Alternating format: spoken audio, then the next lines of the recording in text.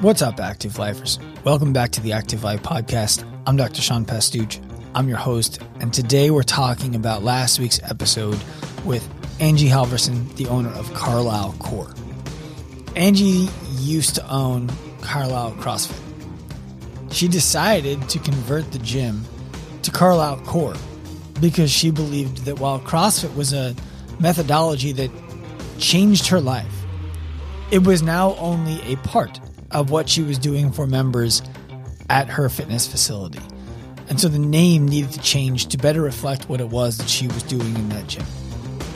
On today's episode, I'm going to talk to you about what it is that she's now doing in that gym. I'm going to talk to you about why she made some of the changes that she's made, where we have asked her to make even more changes, and what the future could look like in her gym. The reason why today's episode is important to any of you who are listening is because the way that we think about things is always through the education and experience that we each uniquely have. Essentially, we make decisions based on what we know. And at any given time, what we know could change. A great example of this is an exercise that I like to do with gym owners and trainers and coaches alike, especially fairly early on in their education with us. I like to ask questions about where their beliefs in money came from. Where does your belief in money come from? And you know what? We'll just do this as a group. So while you're listening to this, feel free to participate in this experiment, this exercise. Even if you're driving, this isn't one you need to write down. But if you're still and you can write it down, that's great. I want you to think about where your beliefs in money came from. Where did you learn about the value of money, what it takes to make it, what it takes to keep it, what it means to have none of it, what it means to have a lot of it? Where did you learn those things? Where did you learn that? Can you think of a moment in your life that was formative for you? Perhaps a moment in which you realized that you had more than others, or a moment in which you realized that you didn't have what others do, that you couldn't do certain things that you wanted to be able to do as a child, as a parent for your own children. Either side of the spectrum, right in the middle, doesn't matter. Was there an event in your life, a series of events in your life, a pattern in your life that you learned that was shaped by events you had no control over that have led to beliefs that you still hold today? Think about that. Now, ask yourself the next question. When you think about what you believe about people with a lot of money or people with very little money, do they fit all of the things that you believe about money? So what that means is, if you believe that generally speaking, in order to make a lot of money, you need to swindle others out of it. You need to do things that are lacking virtue, that are detractive to society. If that's what you believe about money, that the pursuit of it is generally evil, I want you to challenge your own belief by asking yourself, do you know anybody who doesn't match that reality, who has a lot of money, who you have a lot of respect for, who you would love to be more like, who you would love to learn from? Are there any of those people who you know? And then for those of you who believe that people who don't make a lot of money or who don't have a lot of money are potentially lazy or uneducated or lacking ambition, do you know anybody who doesn't make a lot of money, who isn't any of those things, who is perhaps the exact opposite of that, just not in things that value money, where the reimbursement for their skill set isn't money? Do you know anybody like that? What I want for all of you listening to this to understand that is that the purpose of this exercise is for you to realize that your beliefs can be changed at the drop of a hat through experience, through thought, through education. Your experience can be changed. Your beliefs can be changed. And when we start working with gyms, like Angie's gym, Carlisle Core, the beliefs around what can happen inside of those four walls are typically different the day that we start and a year or so later when we're having an interview with someone like Angie.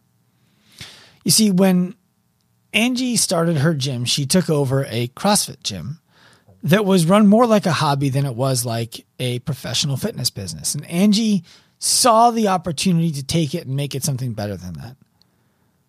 She was fortunate to have some security in that her husband is a military officer. They have the insurances that they need. He makes some money that allows her to not need to make all of the money. And so she was able to take some chances on her business and build into something that she loves. And she did that. And the first thing that she did was she got everybody's prices ordered. So everybody went from paying anywhere from $5, no dollars, $20, $150 a month to everybody paying the same thing. I believe it was around $160 if my memory serves me. Then, once everybody was on that flat payment, and by the way, she certainly lost members of the gym when she went from variable rate to $160 a month. In order to do something like that, what's important for everyone to understand is that you need to have certain values around money. That's why I started with the money experiment. You need to be okay that when you go from charging $20, $50, $99, $100, $120, $140, up to $160, $180, $200, we'll get higher in a moment, you're going to price people out. Some people are not going to be able to afford your business anymore. And Angie was at peace with that. Whether she liked it or not is a totally different story. She wanted everybody to be able to continue to have access. The business doesn't exist to make money, but the business needs money to exist. And so people need to be paying in order to attend the business. And Angie understood this, and she allowed some people to leave the gym who didn't value it at the price point where she knew she needed to be, thought she needed to be. The next thing that Angie did, and by the way, before we go any further on that, before you judge her for it, if your gym costs $50, somebody can't afford it. And one of my favorite lines from the show Yellowstone, if you're watching it, you know what I'm talking about, is when Kevin Costner asks a vegan activist about the realities of the plows killing the animals that live in the dirt underneath the vegetables and the fruits that get planted on monocrop. And he basically says, how cute does an animal need to be before you're no longer okay with killing it so that you can eat? And what he's talking about is the killing of mice, of vole, of snakes, of rabbits, of all the animals that live where the plow goes through to make room so that they can plant the crops for the season. And his point was, something dies no matter what. How do we make a decision about what it is? And that argument is similar in the financial setting, because if it's $50, somebody can't afford it. If it's $20, somebody can't afford it. If it's $100, somebody can't afford it. $150, somebody can't afford it. $200, people definitely can't afford it. $500, people can't afford it. So what's the difference? If there's always somebody who can't afford it, what's the price at which we can give enough service that it doesn't matter that some people can't afford it? Because we know that that's true no matter what. What's more important is that we're aligned with the service that we're providing. That's what's most important. And then the price that is charged needs to match the service that's provided to allow the service to continue to be provided to the people who do value it at that price. It's not a personal game. It's a business game. And the business is about inspiration. The person who owns it and the people who work in it, you want them to give you their best, not the best that they can afford to give you. And that's what Angie decided when she raised her rates. Now, she'd be the first to tell you she needs to do it again. Because the first thing she did was just got everybody to the price that was reasonable. What she's doing now is far beyond reasonable for her members. She has transitioned her gym from being an unapologetically CrossFit gym to being a gym that best serves the people who the standard CrossFit gym would fail to help. She recognized that many people in her gym were not getting the results that the gym promised them they would get when they signed up. And so that's when she came to us. That's when she came to Active Life, when she realized that she wanted her gym to be more than just a place for people to go and get sweaty, pursue abs, ass, and ego, and physical performance. She wanted it to be a place where people could come to reclaim physical freedom, to restore their sense in self-reliance. She wanted to be a place of empowerment for the members who walked through, a place of opportunity for the staff who worked there, a place of inspiration for herself and everybody who walked through the doors. And she knew that running it the way it was previously being run was not going to do that for her. So she made the bold transition of asking the coaches working in her gym to be more professional, to take it more seriously. And she built the map for them to achieve career earnings working inside of her gym. Now, when she was on the podcast, she talked about she'd like to pay them more. She'd like to provide more for them. And that's great. I am a full proponent of her providing them even more opportunity, even more income. The important thing that I tried to remind her of on the podcast, and I know we're working behind the scenes with Angie on making sure is true, is that she also takes care of herself. Angie is the kind of person, and I believe that in some ways, this is extremely beneficial for anybody who wants to work with us. She's the kind of person who puts everybody else first. And she makes sure that her staff is well taken care of before she makes sure that she is well taken care of. While that's amazing, we believe that there needs to be a balance and that at a certain point she's got to take incredible care of herself so that she's able to pour from a full cup. And that's in the works. The hardest thing for fitness business owners, be they coaches or gym owners, is that you got into business to help other people. And then there's this conundrum of how do I help somebody and ask them for money at the same time? And how do I tell them that even though I could help them do that, move faster during their workouts, lose weight, get a six-pack, whatever it is. Yeah, sure, I could help them do that. And yeah, sure, it would be easier. And yes, it would take me less time and therefore I could charge them less money. I don't want to do that. I want them to go somewhere else and get that. It's hard for gym owners to do that, especially in today's market where most gym owners, frankly, aren't making any money. The gyms aren't making any money. I don't know I don't have data to back what I'm saying, but I would be absolutely blown away if the average CrossFit gym, for example, is earning more than $200,000 a year, top line revenue. I'm not talking about what the owner is taking home. I'm saying if the average CrossFit gym is generating $200,000 a year. So what is that? $17,500 a month? If I got my math wrong, sue me for it. I did it off the top of my head. If the average CrossFit gym is generating $200,000 a year, I would be blown away. And then after they generate that $200,000, they need to pay rent, utilities, affiliate fees, insurance, coaches, technology, credit card processing fees, all the stuff. At the end of the day, if that gym owner running a gym that does $200,000 a year is making $40,000 a year, it's a lot. I promise you, if a gym owner whose gym is generating $200,000 a year is personally taking home $40,000 a year, that's a lot.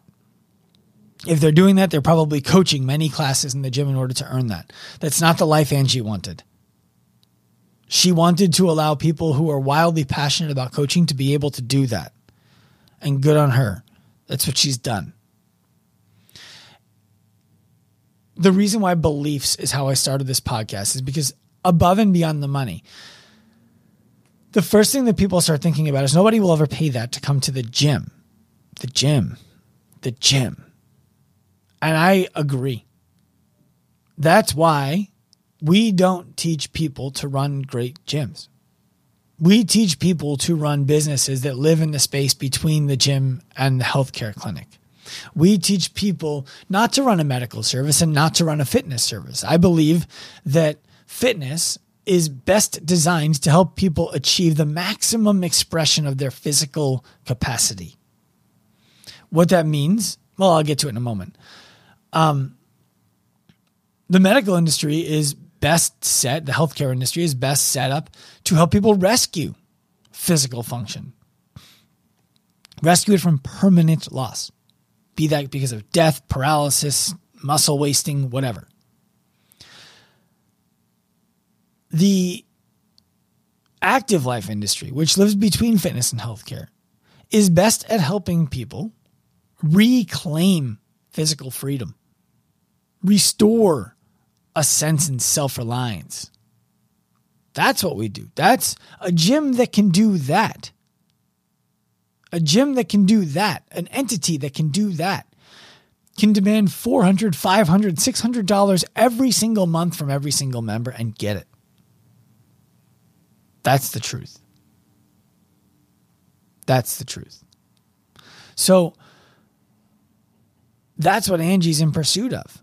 And the beliefs around that from the general public will be that's not possible. No one would ever pay that to go to a gym. And yes, what she owns looks like a gym. It has a lot of the same equipment, almost all of the same equipment, if not all of the same equipment as a gym would have. But it's not about the equipment. It's not about the walls. It's not about the floor, and it's not about the ceiling height. It's about what you do with all of those things. And it's about who you attract to do that with. And it's about what they tell their friends.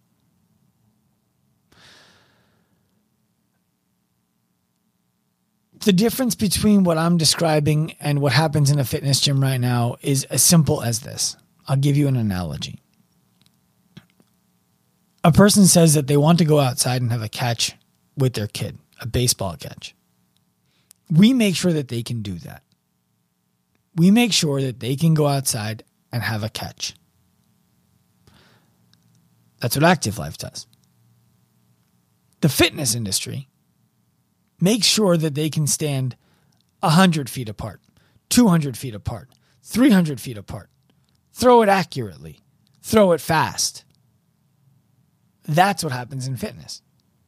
But in order to do any of those things, they need to be able to have the catch in the first place. And many people in the gym lose the ability to have the catch.